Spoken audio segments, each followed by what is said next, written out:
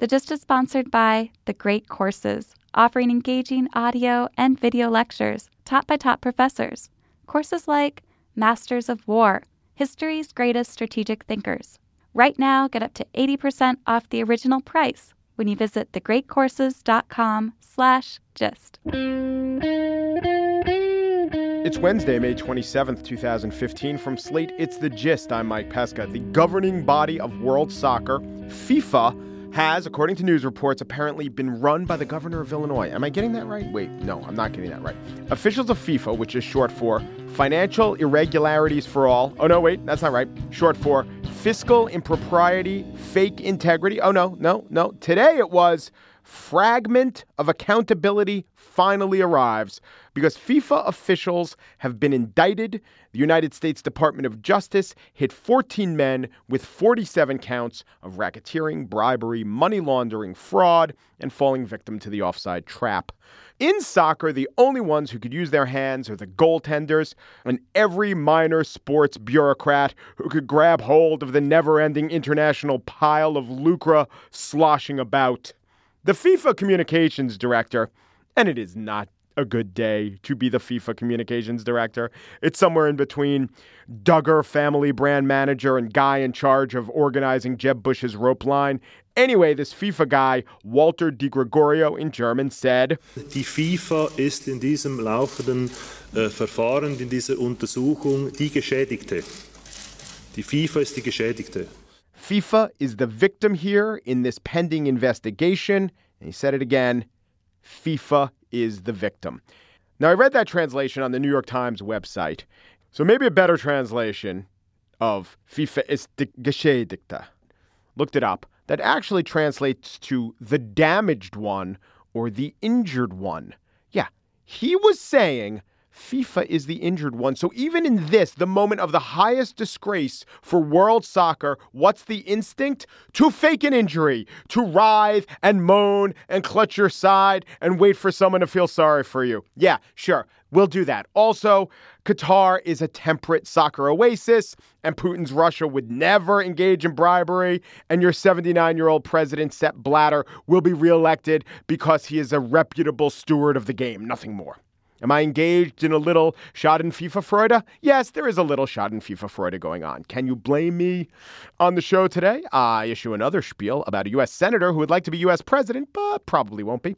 But first, you know what's worse than not getting what you need? It's getting too much of everything you want. And that is the state the world is in today. The world, believe it or not, is lousy with everything.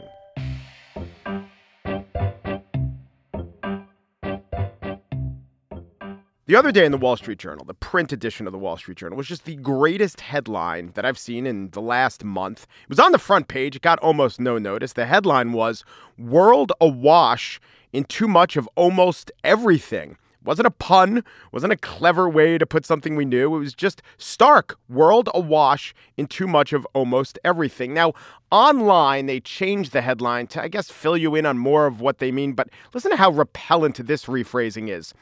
Glut of capital and labor challenge policymakers. Global oversupply extends beyond commodities, elevating deflation risk. Oh, my God. Is that just poison or what? But I was interested in the idea of world awash in almost too much everything. And so this means something specific, but I think it also means something general, something almost philosophical. And I thought of a book that I once read called The Progress Paradox. It's written by Greg Easterbrook.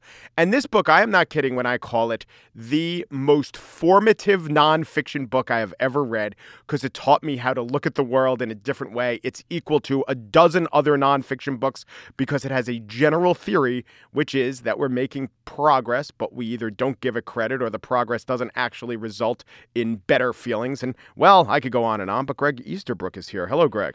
Hello, Mike. So, first, I want to talk about the idea of the progress paradox, and there are a couple ideas in there. Is it more that we really are making progress, but psychologically we become used to it or can't admit it? Or is it more that as we make progress, our solutions cause problems of their own? Certainly the latter is often true, and thank you for such kind words about the book. In it, I throw out a couple of things that you might call pop psychology, although I think if Sigmund Freud were alive today, he'd be hosting a daytime talk show and doing pop psych too. And one of them is a concept I call abundance denial, that the both practical experience with the economy and polling data of people shows that most Americans say they don't have enough. Most Americans deny that they're materially comfortable, even though objectively, not everyone, of course, but almost everyone is better off than a generation ago and way better off than a few generations ago. And we seem to be conditioned to think that we're worse off, and almost at some level to want to think that we're worse off. And the other big pop psych theory I throw out on that book I call collapse anxiety, which I think has been a factor in Western thought since long before the physical collapse of the World Trade Centers made it palpable. We all at some level think, okay, things are good now, this year is fine, but it's all going to collapse sometime soon. And I don't think so. Obviously, none of us can be certain it won't all collapse sometime soon, but I think both those things are strong factors in public thought. So if I were to give you a problem, I don't know, maybe to some it's an intractable problem like global warming, does your reading of history say that we'll solve it but won't feel good about it, or we won't solve it, or we'll solve it and our solutions will give us more problems? Well, again, I would say probably the solutions will create new problems of their own. There's always a chain of cause and effect, that the solution to one problem results in a new unanticipated problem down the road. Because climate change is such a generation-long issue that it's taken much longer to create than other issues have, and the solution will take much longer than other issues do. I think it's something that the world will be dealing with at least for decades, and maybe longer than that. I'm relatively optimistic that it can be addressed. And in the Progress Paradox, I cite the examples of dramatic declines in smog and acid rain almost everywhere in the world, including in many parts of China, without economic dislocation because of either business models or technical inventions that turned out to solve those at least to address those problems much more cheaply than anybody else thought. I think if the United States would just price carbon emissions, giving people a financial incentive to invent either technical or business solutions to them, we would rapidly find that climate change can be addressed more cheaply and more practically than we think. But we have yet to make that first step, obviously. So the world is getting richer.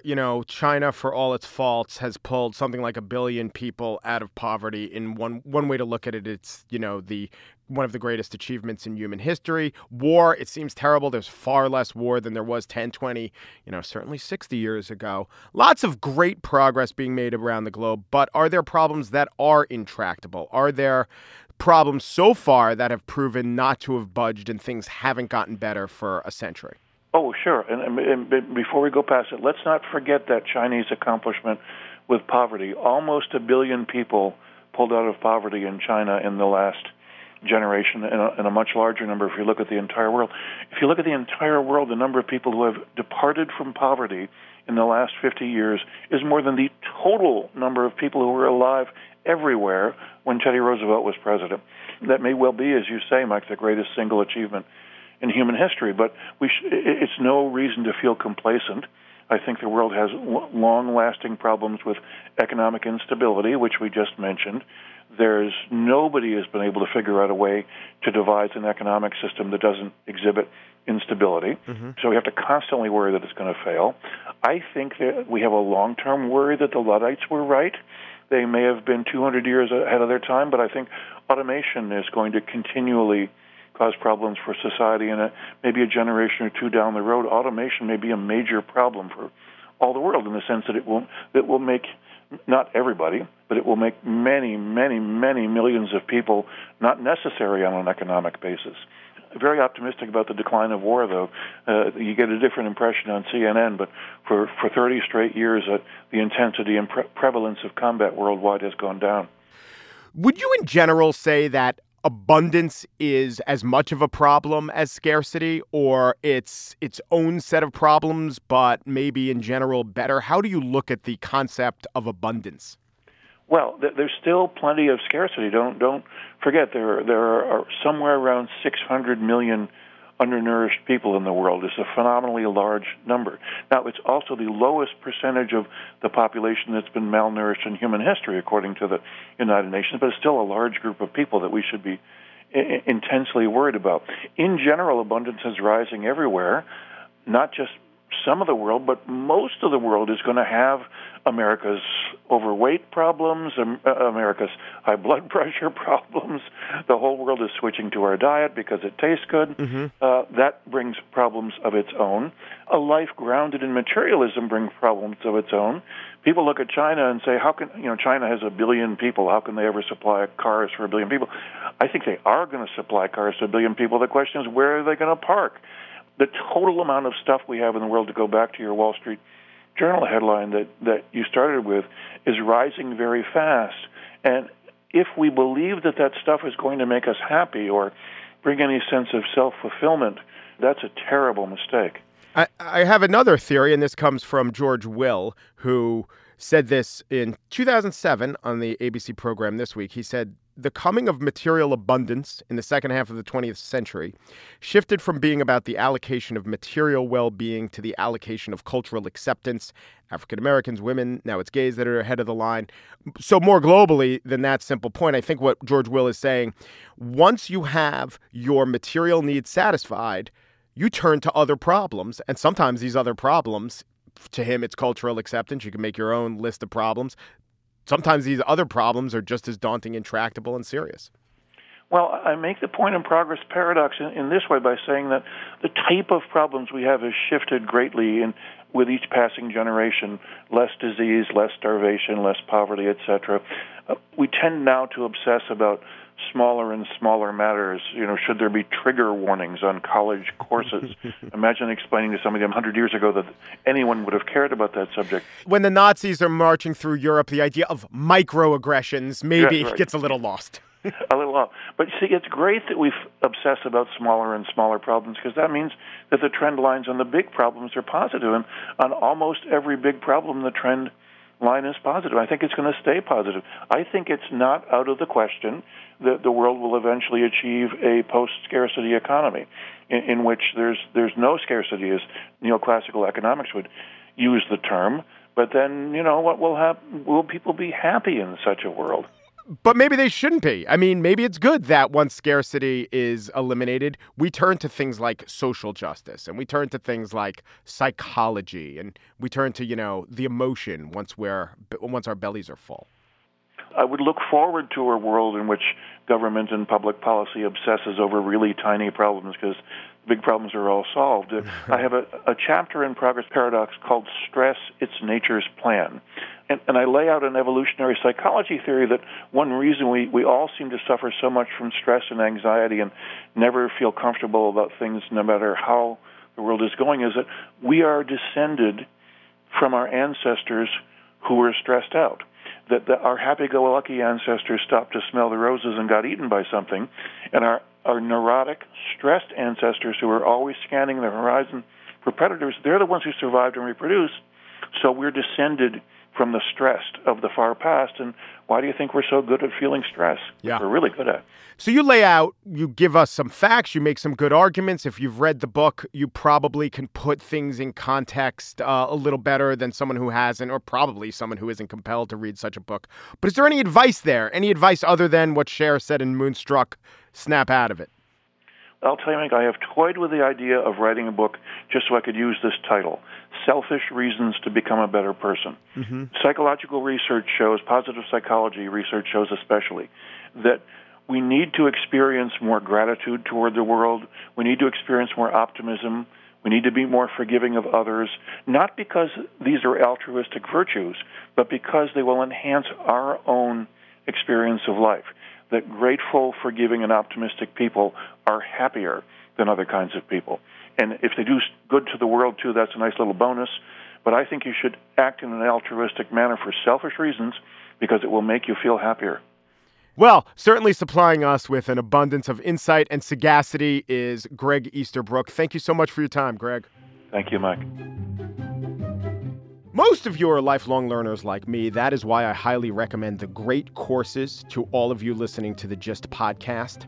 I experienced their lecture series, Master of War, History's Greatest Strategic Thinkers, presented by award-winning Professor Andrew Wilson. Andrew Wilson teaches at the Navy War College, and listening to these lectures, that's how I experienced them through CD, was like getting an education that one would get at the War College. He talked about Sun Tzu. He pronounces it right. I'm probably pronouncing it wrong. He starts off by talking about Pearl Harbor, and he goes in three directions. And he talks about how Pearl Harbor was an amazing military strategic victory. Totally caught the U.S. by surprise. So it's great, right? No, because he puts strategy in the greater context and pretty much doomed Japan, made them a belligerent in the war. However, he takes a further step back and he talks about gambles, and he talks about how Japan thought it had a losing hand. It is fascinating. He does a great job. The Great Courses is celebrating their 25th anniversary, has over 500 series on topics like history, science, photography, taught by top professors in their field. Literally, this guy who lectures our future military leaders at the Navy War College. Watch or listen with online downloads or streaming via the Great Courses apps, on DVDs or on CDs. And for a limited time, the Great Courses has a special offer for the GIST listeners. Order from 8 of their best-selling series, including Masters of War, up to 80% off the original price. It's a limited time only offer, so we recommend you order today. Go to greatcourses.com/gist. That's greatcourses.com/gist.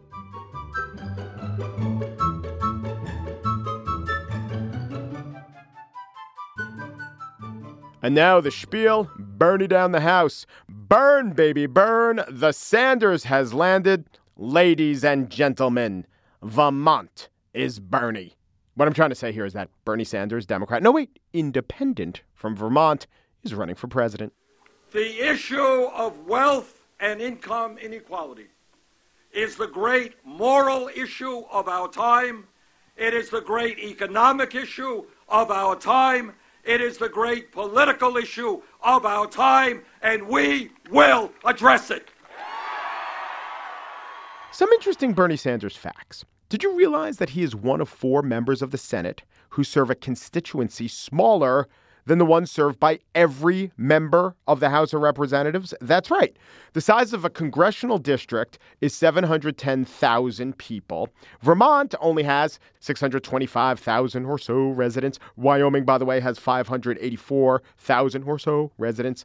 So Sanders, along with Wyoming's Mike Enzi and John Barrasso and Vermont's Pat Leahy, those are the senators who are elected from districts less populous than a congressional district. By the way, here's a really weird fact. Enzi, Barrasso from Wyoming are Italian Americans. Pat Leahy, also an Italian American, his mother's family, Italian immigrants. Those 2 states, Wyoming and Vermont, give us 3/4 of the Italians in the Senate. The other one is from, want to guess it? You got it wrong. West Virginia, Joe Manchin. The family name was once Mancini. I looked up the Italian American population of Wyoming. It said, yeah, John Barrasso and Mike Enzi. State's actually about 3.5% Italian, according to the Italians. But then again, the Italians, when counting, see Italians everywhere. So what is weirder than the weird collection of states that account for all the Senate's Italians is the one high school, not Exeter, not a fancy prep school, but a public high school in Brooklyn, James Madison High School, one high school that was the alma mater of 3 sitting senators at one time, and Bernie Sanders was one of the senators, grew up in Brooklyn. So was Norm Coleman, a former senator from Minnesota, and current New York Senator Chuck Schumer also went to James Madison High School. They went at different times. But this means that if Bernie Sanders is elected president, the president of the United States and the Senate minority leader will have attended this same public high school in Brooklyn. And right now, Bernie Sanders isn't even one of the most important James Madison graduates in Washington because Ruth Bader Ginsburg, Supreme Court Justice, also an alum of James Madison High School. And she's not even the most famous judge to have graduated from James Madison. No, Judith Sheindlin, yes, Judge Judy, was also a Golden Knight, or as they stupidly call their women's teams, the Lady Knights. I don't know, maybe it's more like, hey, Lady Knights, future Supreme Court justices, drink free. Maybe that's how they're using it. Anyway, back to Bernie, who wants to be the pride of James Madison. Ascending to the White House would certainly guarantee that. But Bernie has adopted a policy that would seem to seriously imperil his chances. as someone who has never run a negative political ad in my life. Sanders has been in a lot of political races. During the 1970s, he ran for U.S. Senate from Vermont and the Vermont governorship twice each. He never got more than 7% of the vote. Then he won election as mayor of Burlington. He got 4,330 votes. His challenger got 4,320 votes. Stayed in office as mayor, ran once more for governor, and then he finally broke through and gained federal office as Vermont's only representative, won that election by 8,000 votes. But he never really had to wage an air war, never had to get down in the mud. Does this lack of familiarity with TV ads and negative TV ads, does that make him ill-suited to the reality of national politics, or does it make him pure? It's probably an academic issue. Sanders occupies a niche on the Democratic side, the purely liberal candidate who might have the effect of pulling Hillary Clinton to the left the way that Dennis Kucinich meant to do. Kucinich, by the way, it's not a great comparison. He was more flawed. He was the boy mayor of Cleveland and once rated by a panel of nonpartisan historians as one of the worst mayors in U.S. history. Bernie Sanders was a fine mayor of Burlington, and he's been a positive force in the U.S. Senate. Final note.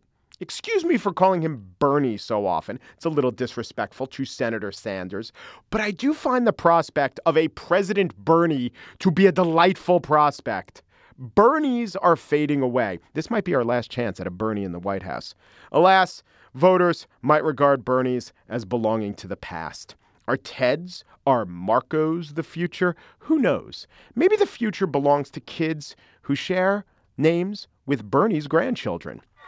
Sonny Cole, Riley, Grayson, Ella, Tess, and Dylan. In 1941, by the way, when Bernie was born, Bernard, his full name, was the 97th most popular name for boys in America. By 2011, the 97th most popular name was Grayson, the actual name of a Sanders grandchild. Not kidding. Grayson's grandpa says he's running for the next generation, but given Sanders' lack of funds, name recognition, and loyalists within the Democratic Party, it is uncertain that this generation will even pause too much to notice.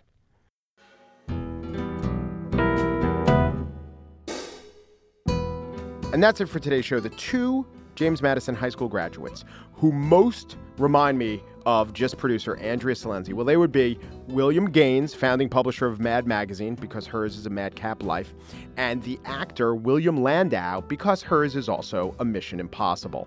Joe Meyer, managing producer, known for music in Minnesota. To him, we assign Norm Coleman, senator of Minnesota, who we talked about, and Carole King, singer and songwriter, Grammy Award winner for It's Too Late. Andy Bowers, executive producer. He's financially astute, but also tough. James Madison grads who he reminds me of. Gary Becker won the Nobel Prize in Economics. Also Roy DeMeo, the mobster who headed the DeMeo crew as a member of the Gambino crime family. The Gist reminds myself of Maury Allen, sports writer, and famous comedian Chris Rock. Oh, wait, Chris Rock didn't graduate. You want the famous comedian who did graduate? Fine. Andrew Dice Clay. Thanks for listening. Yo. Hey there, I'm Karina Kolodny. And I'm Noah Michelson. We're the co-hosts of the HuffPost Love and Sex podcast. Each week, we start with a single question, and then we look to experts, real-life experiences, and listeners like you to find the answers. Questions like, how can unleashing the power of the clitoris revolutionize the world? Or, what is sex really like after 70? In our May 21st episode, we explore open relationships and what you need to know if you're thinking of leaving monogamy behind. So abandon your inhibitions and download and subscribe to the HuffPost Love and Sex podcast on iTunes and Stitcher.